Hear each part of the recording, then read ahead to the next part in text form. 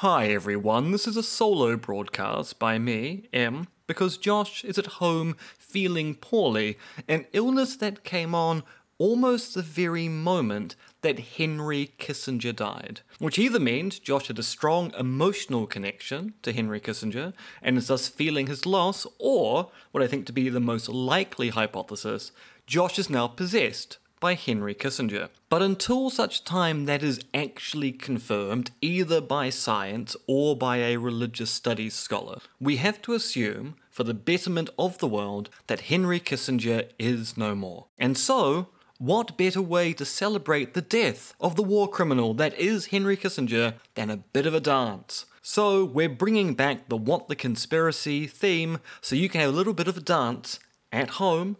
at work, or wherever you happen to be when you're listening to this particular episode of the Podcaster's Guide to the Conspiracy. I will point out that if you happen to be, say, a surgeon or someone who's moving toxic materials from one location to another, we do not recommend you dance upon hearing the segment of the show, and indeed we would ask that you wait until such time your activities are finished before having a dance along to celebrate the death of Henry Kissinger.